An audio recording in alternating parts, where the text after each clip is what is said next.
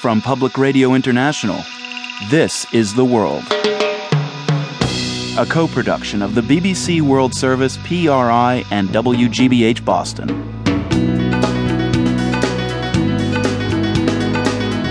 It's Tuesday, April 24th. I'm Marco Werman. The net flow of people migrating from Mexico to the U.S. comes to a virtual standstill.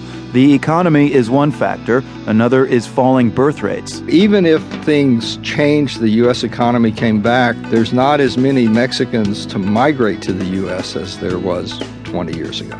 Also, why dry cleaning in Moscow requires lots of patience. The woman behind the counter starts examining your clothes with the diligence of a doctor devoted to internal medicine.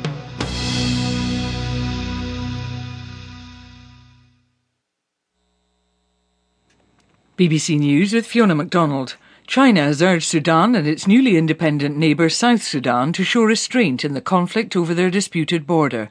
Chinese television said President Hu Jintao urged both countries to choose to respect each other's sovereignty during a visit by the South Sudanese leader Salva Kiir to Beijing. James Copnell is in South Sudan. Salva Kiir said his Sudanese neighbours had declared war on his country. His remarks came at the beginning of a state visit to China, one of the few countries with influence on both Juba and Khartoum. On Monday, Sudan's President Omar el-Bashir said there was no possibility of negotiations with the South Sudanese. He said talks would be through the gun. The United Nations has condemned an aerial bombardment of Bentiu in South Sudan, which took place on Monday. Sudan denies carrying out the raid. The United Nations Special Envoy to Syria, Kofi Annan, is said to be gravely concerned about reports that Syrians who speak to UN observers are being harassed or even killed by pro-government forces. Mr Annan is to brief the Security Council in private shortly on his efforts to mediate in the Syrian crisis. Laura Trevelyan reports from UN headquarters in New York. Kofi Annan's spokesman Ahmed Fauzi says the ceasefire is extremely fragile. There are, he says, credible reports of the guns being silent when the UN monitors enter conflict areas, only for the exchanges to start up again when the monitors leave. Kofi Annan is likely to tell the UN Security Council that the remaining 270 monitors should be deployed to Syria quickly, joining the 30 who are due there by the week's end. The US and its European allies are likely to question Mr Annan about how a ceasefire that's so shaky can be safely monitored.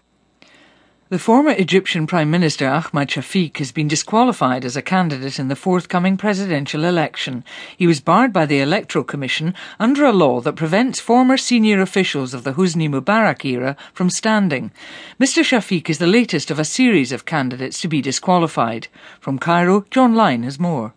The law was really aimed at the former intelligence chief Omar Suleiman, but he was already ruled out on other grounds. It was rushed through Parliament, then unexpectedly endorsed by the ruling military council. So, from a shortlist that originally numbered 23 candidates, only 12 are now left in the race. The controversy over disqualifications has overshadowed the debate over policies and personalities. Finally now, though, the campaign is gathering momentum, just a month before the first round of voting. A lawyer for the Ukrainian opposition leader Yulia Tymoshenko says she's on hunger strike after being beaten while in prison. Prosecutors denied she was beaten but said she was moved by force when she refused to be taken to hospital. Ms Tymoshenko is serving a 7-year prison sentence for abuse of power. World News from the BBC. The Israeli government has legalised the status of 3 settler outposts in the West Bank. The settlements, home to about 800 people, were founded in the 1990s but hadn't been approved until now. The Palestinians condemned the decision, but Israeli officials have rejected accusations that they have, in effect, created the first new Jewish settlements for more than 20 years. The US Justice Department says it has arrested a former BP oil engineer for allegedly destroying evidence about the Gulf of Mexico oil spill 2 years ago. 11 workers were killed in the initial blast and millions of barrels of oil escaped into the sea. Jane Little reports from Washington. Kurt Mix, a former BP engineer from Texas, was charged with 2 counts of obstruction of justice. According to court documents, he was involved in BP's efforts to stem the major